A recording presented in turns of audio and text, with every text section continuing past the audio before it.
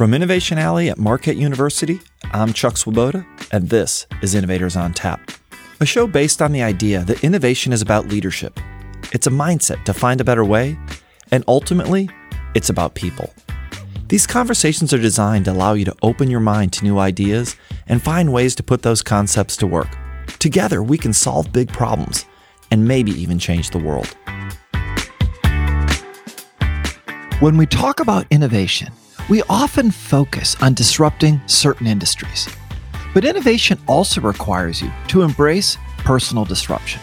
Your beliefs will be challenged, your direction will be changed, and your responsibilities will be shifted. Today's guest, Abim Kolawole, has embraced personal disruption through his entire career. Starting out as a lawyer for the SEC, he then pivoted into running the claims business at Northwestern Mutual, and then pivoted again to his current role as VP of Digital Innovation. When I asked him about the winding path he has taken, he said, "Your career journey is about optionality. You have to keep your options open to maximize the opportunity."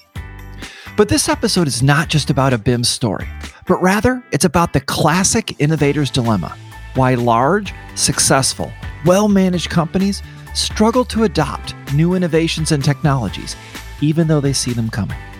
We also discuss how large companies can use a crisis to force themselves to innovate, how to build a team that can accomplish innovation and not just talk about it, and the necessity to be rapidly adaptable in today's fast-paced society. That's what's on tap today. Enjoy.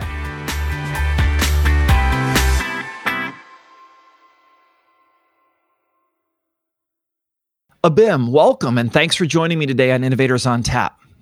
Thank you, Chuck. It's an absolute pleasure. We've had a chance to chat before, and it's nice to be able to go deep a little bit. Let me start out with kind of what you're doing today. So you're the VP of Digital Innovation at Northwestern Mutual, but you started out as a securities lawyer and then eventually ran a big part of the claims business before taking on this innovation leadership role. And so from my experience, this is a pretty unusual career path. And I'm curious, did you ever think you'd end up in a role like this when you were sitting there in law school and then working for the SEC? Great question, Chuck. Absolutely not. I never thought about this, not one bit. But sitting in the role in which I am, my career journey resonates tremendously with me because it's all about personal disruption. It's been nothing but disruption after disruption, and it's been intentional. Right? So yeah, I've sit in law school. I didn't know anything about innovation. I just thought I wanted to be a securities lawyer. But as I continued my career, I realized that, the career journey is about optionality. And it's about thinking about how you can continue to sort of read the tea leaves, even with your own career, and make sure you're maximizing the opportunity. So I'm sure we'll get deeper later on, but it's about personal disruption. Okay? So, Abim, you've written about the innovator's dilemma, and you've described it as when an organization focuses all of its attention on its existing customers while eschewing breakthroughs to attract new customers.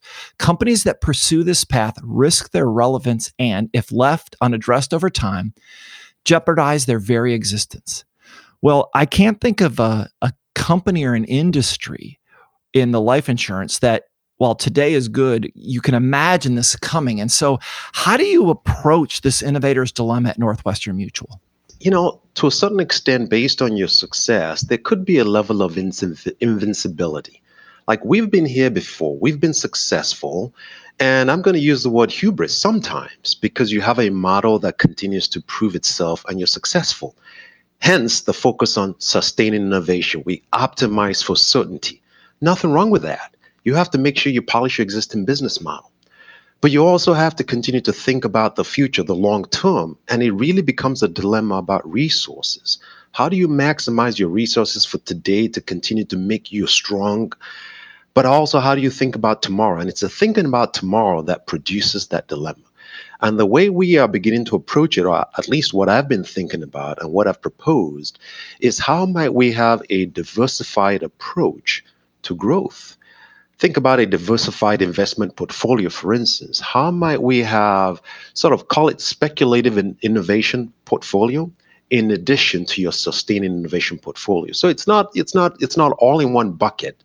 It's diversification. And that's probably the best way to approach it to make sure you have some sense of your long term and counter that feeling of invincibility, hubris, or whatever you want to call it. So that's kind of that's the way we're approaching it, and I believe it's resonating because leaders recognize the why. Why do we need to think about tomorrow? What got you here may not get you to where you need to be tomorrow. You say that the leaders, that it resonates with them. I've had a chance to work with a lot of big companies, as a supplier, partner, competitor in my early days as Cree, and then even more recently as a consultant. And what I've seen is that while you can get this intellectual buy-in to the problem, that this innovator's dilemma simply prevents that intellectual belief from resulting in the actions to really change the business until a company is forced to by the market. And that could be declining market share, lower profits. It could be reacting to a disruptive new player. Do you think that the mutual insurance industry generally, and then Northwestern Mutual more specifically, do you think you're really facing a crisis enough to drive that change, or do you think you can change without that crisis? Great question, Chuck. What I would do is point actually to the more recent pandemic. I mean, that's been a wake-up call, whatever industry you're in. Unfortunately, a lot of us have been in a reactive mode. And the pandemic is basically saying to us, we got to be proactive. I can think about aspects of our business model that were threatened by the pandemic. And part of my job is to ensure that we can be rapidly adaptable to the exponential changes in consumer behavior. People don't want you coming to their house. People want a social distance. And if your business model requires that level of contact, you have to be prepared for what's going to be ahead. And we need people, we need leaders who take this as a significant wake-up call for what we need to do. Talking about Northwestern Mutual, for instance, and I've said this, and again, it resonates with our leaders. We have an intergenerational compact that we need to keep the company in fighting shape for tomorrow. Again, this is just a wake-up call. My son is 18 years old. We need to make sure we're thinking long past tomorrow and build the foundations for how we can make sure we're not just reactive, but proactive. What comes to mind is I have absolutely no doubt that the crisis, and I take this right, I know many people were affected in a negative way, but it's been a blessing for many companies because it forced change, right? You said there was no longer an option. And what I found is that was actually one of the critical characteristics of most innovative companies. They were able to recreate that every day. So what happens though a year from now? Let's hope that the virus is under control and there isn't that pressure to have to change.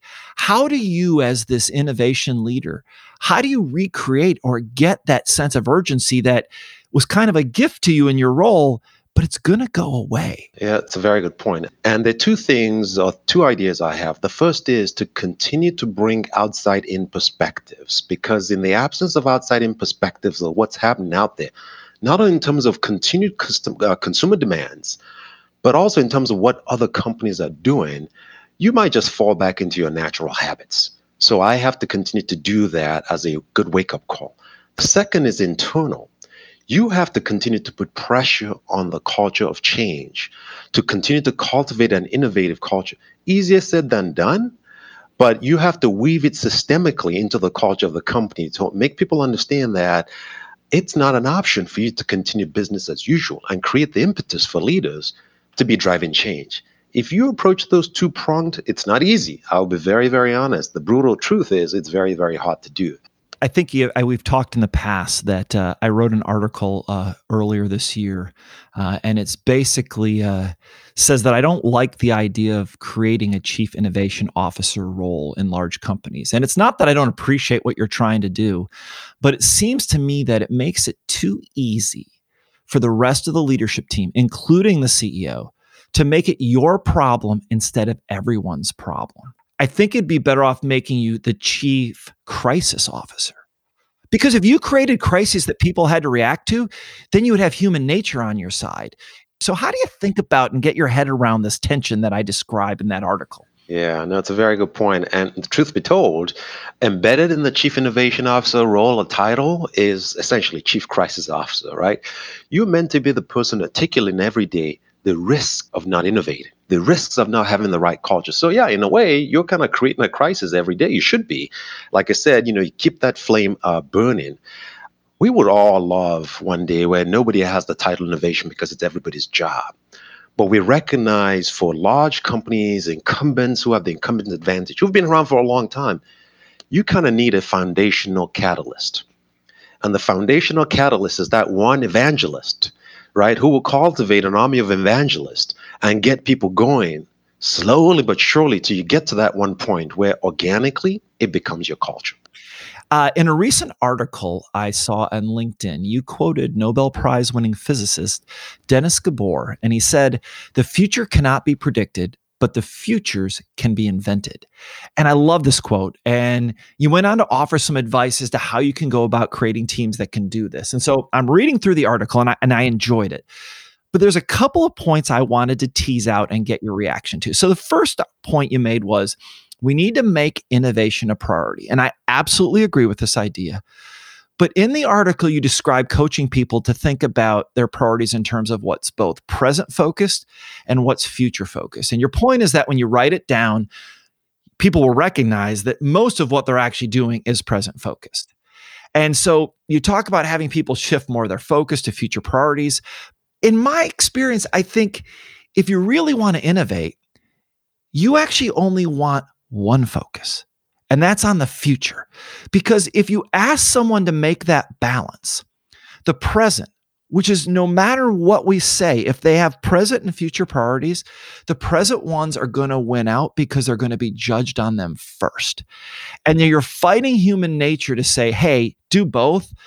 If I get fired in 12 months for not doing the short-term ones, it doesn't matter if I ever get to the one 5 years or 3 years from now. So how do you deal with this conflict? Because I love the idea, but I would almost go one step further and just get rid of the first column.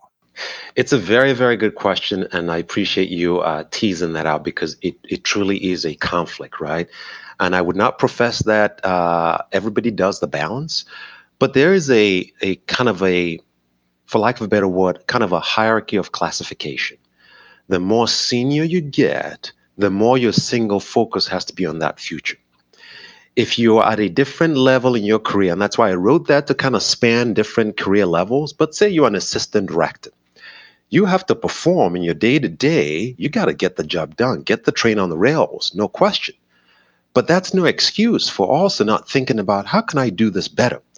As I'm getting the train on the rails or the cargo on the rails, well, may I be thinking, is there another method down the road, right? So it's a little more difficult that way because they're judged on the present more often than not.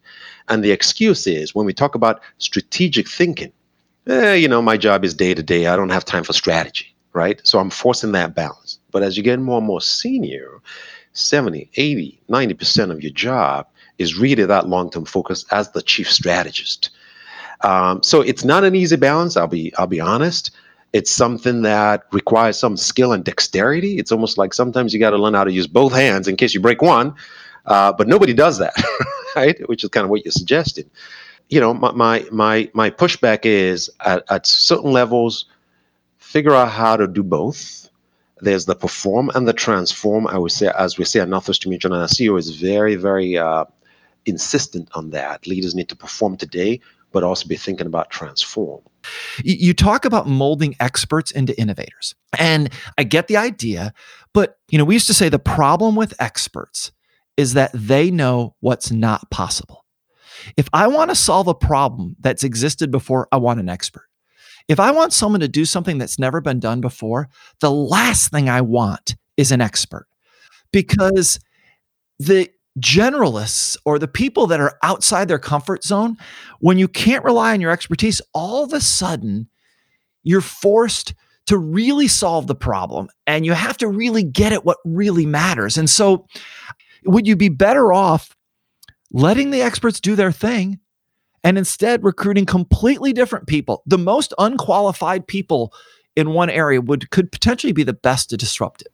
Yeah, no, it's a great point. I love this dialogue. So here's my response to that. Expertise aside, I think it comes down, in my opinion, to a definition of innovation.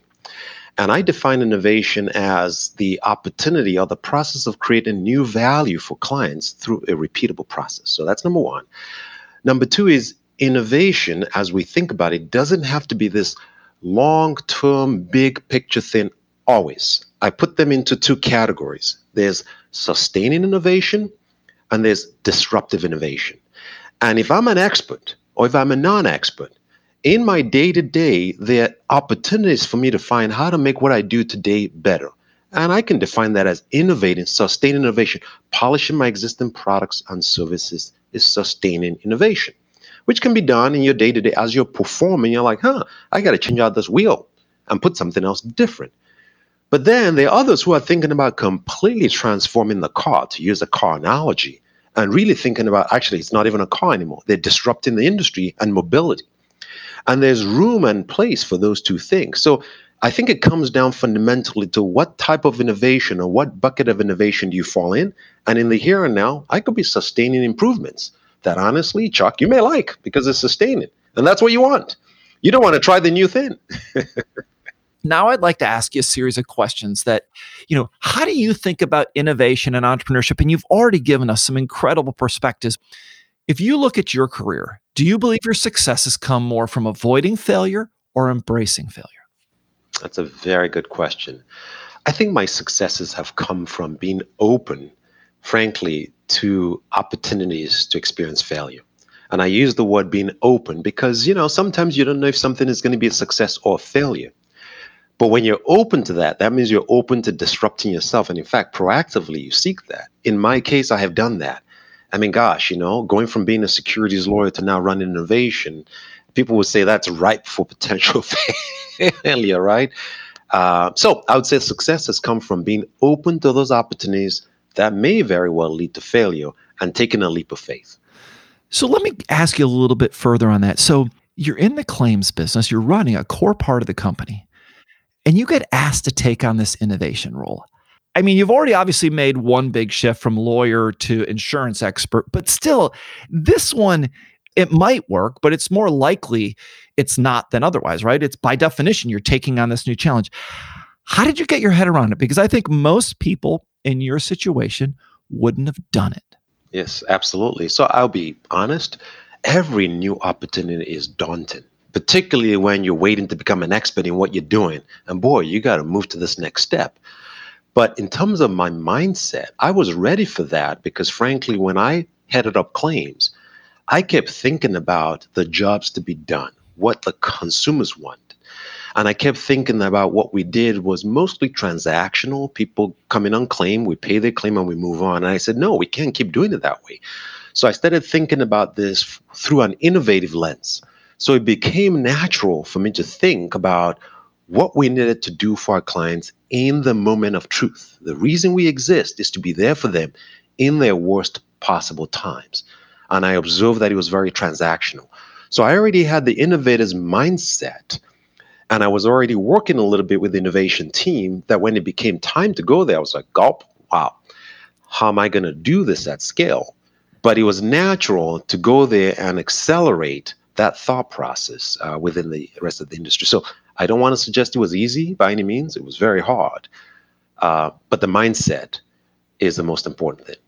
So when you're building teams, and you've obviously built teams of all different types with different missions within Northwestern Mutual and others, but if you're focusing on innovation specifically, what do you think is most important to a team's success?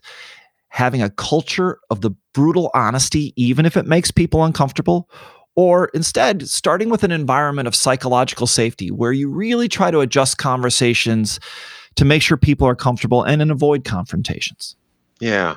So good question. And it relates back to what we talked about, which is how do you light that flame and how do you keep it burning?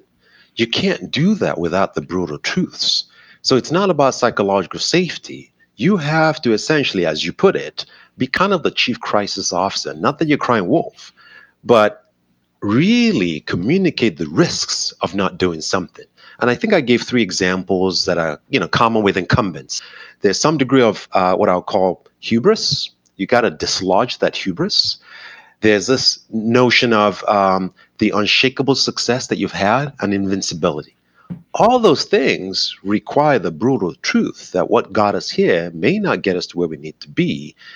And trying to, psychological safety is not going to work in that regard. You have to create a bit of a burning platform or simmering platform that moves people to action.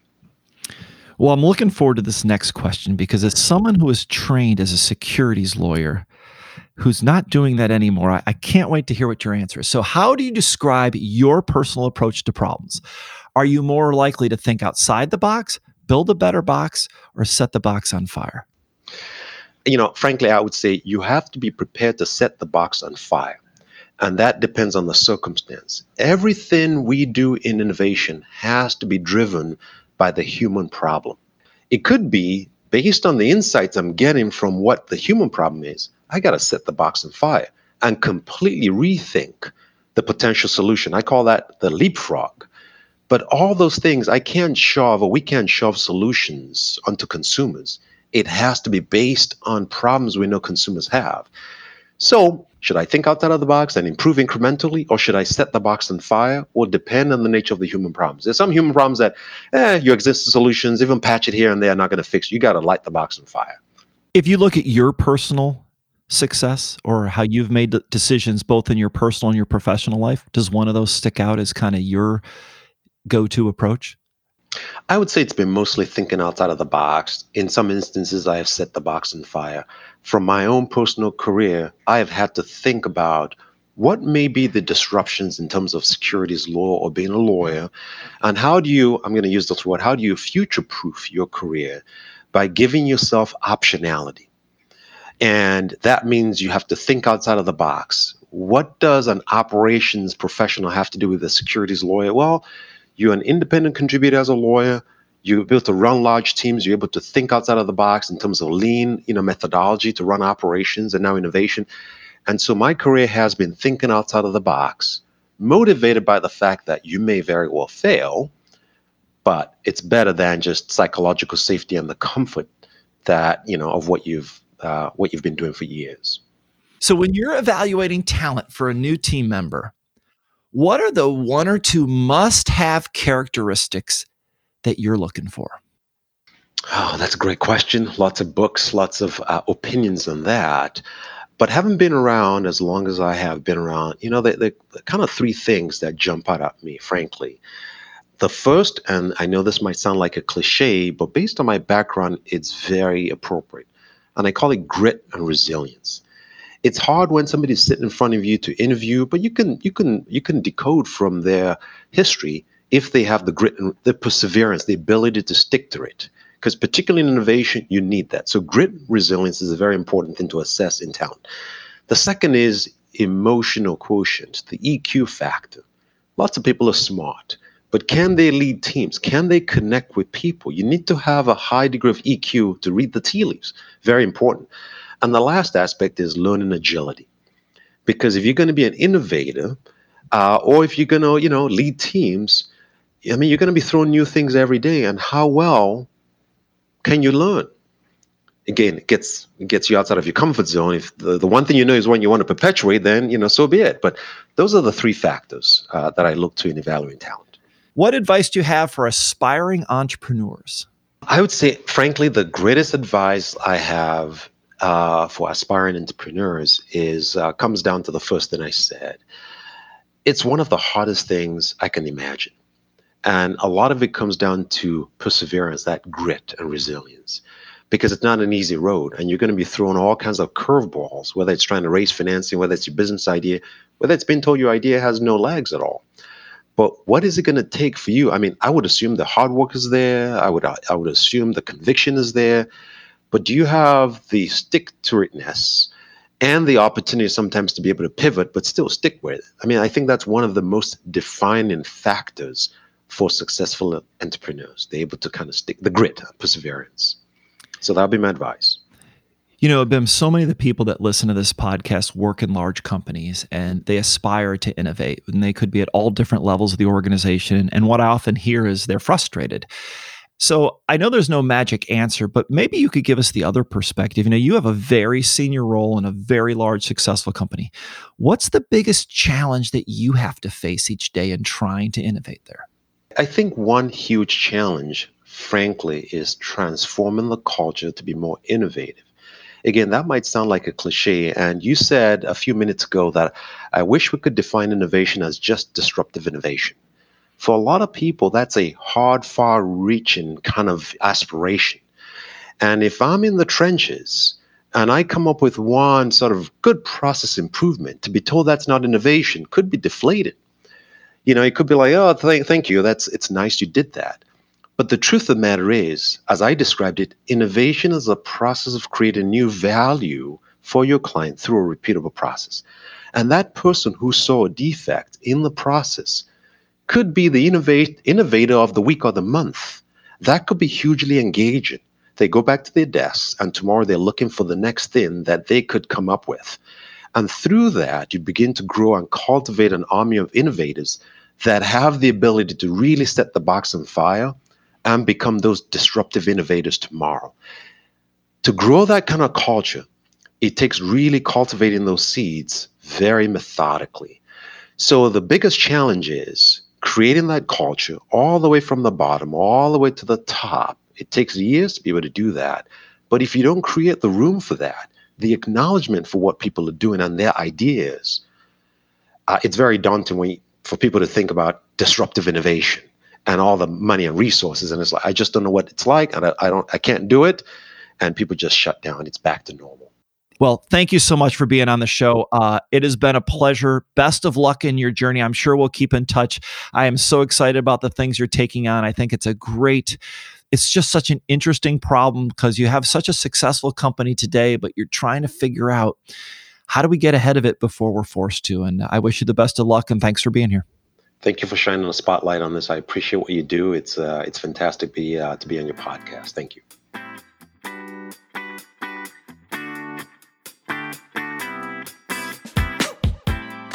Thanks to Abim for joining me on Innovators on Tap and sharing his perspective on what it's really like to lead innovation in a large company.